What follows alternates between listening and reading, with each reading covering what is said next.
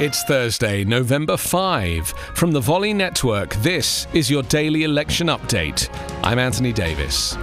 Election officials in several key states furiously counted the ballots Wednesday as the nation awaited the outcome of the race between Donald Trump and Joe Biden and braced for possible recounts and legal challenges. Unlike in previous years, states were contending with an avalanche of mail ballots driven by the global pandemic. Every election, what's reported on election night are unofficial results, and the counting of votes extends past election day.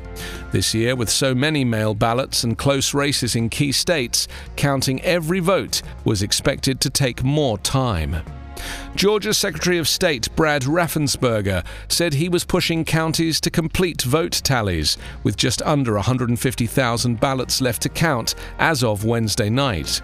There was a narrow margin between Trump and Biden in Georgia, a close race in a state that has not backed a Democrat for president since 1992.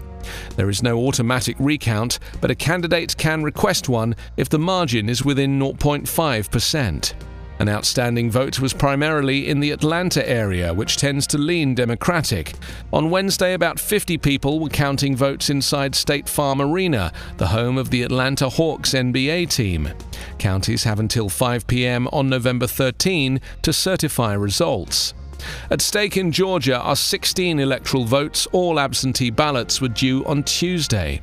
With Biden just one state away from an electoral college win, Trump, it seems, is resulting to spurious claims of fraud to win back the White House.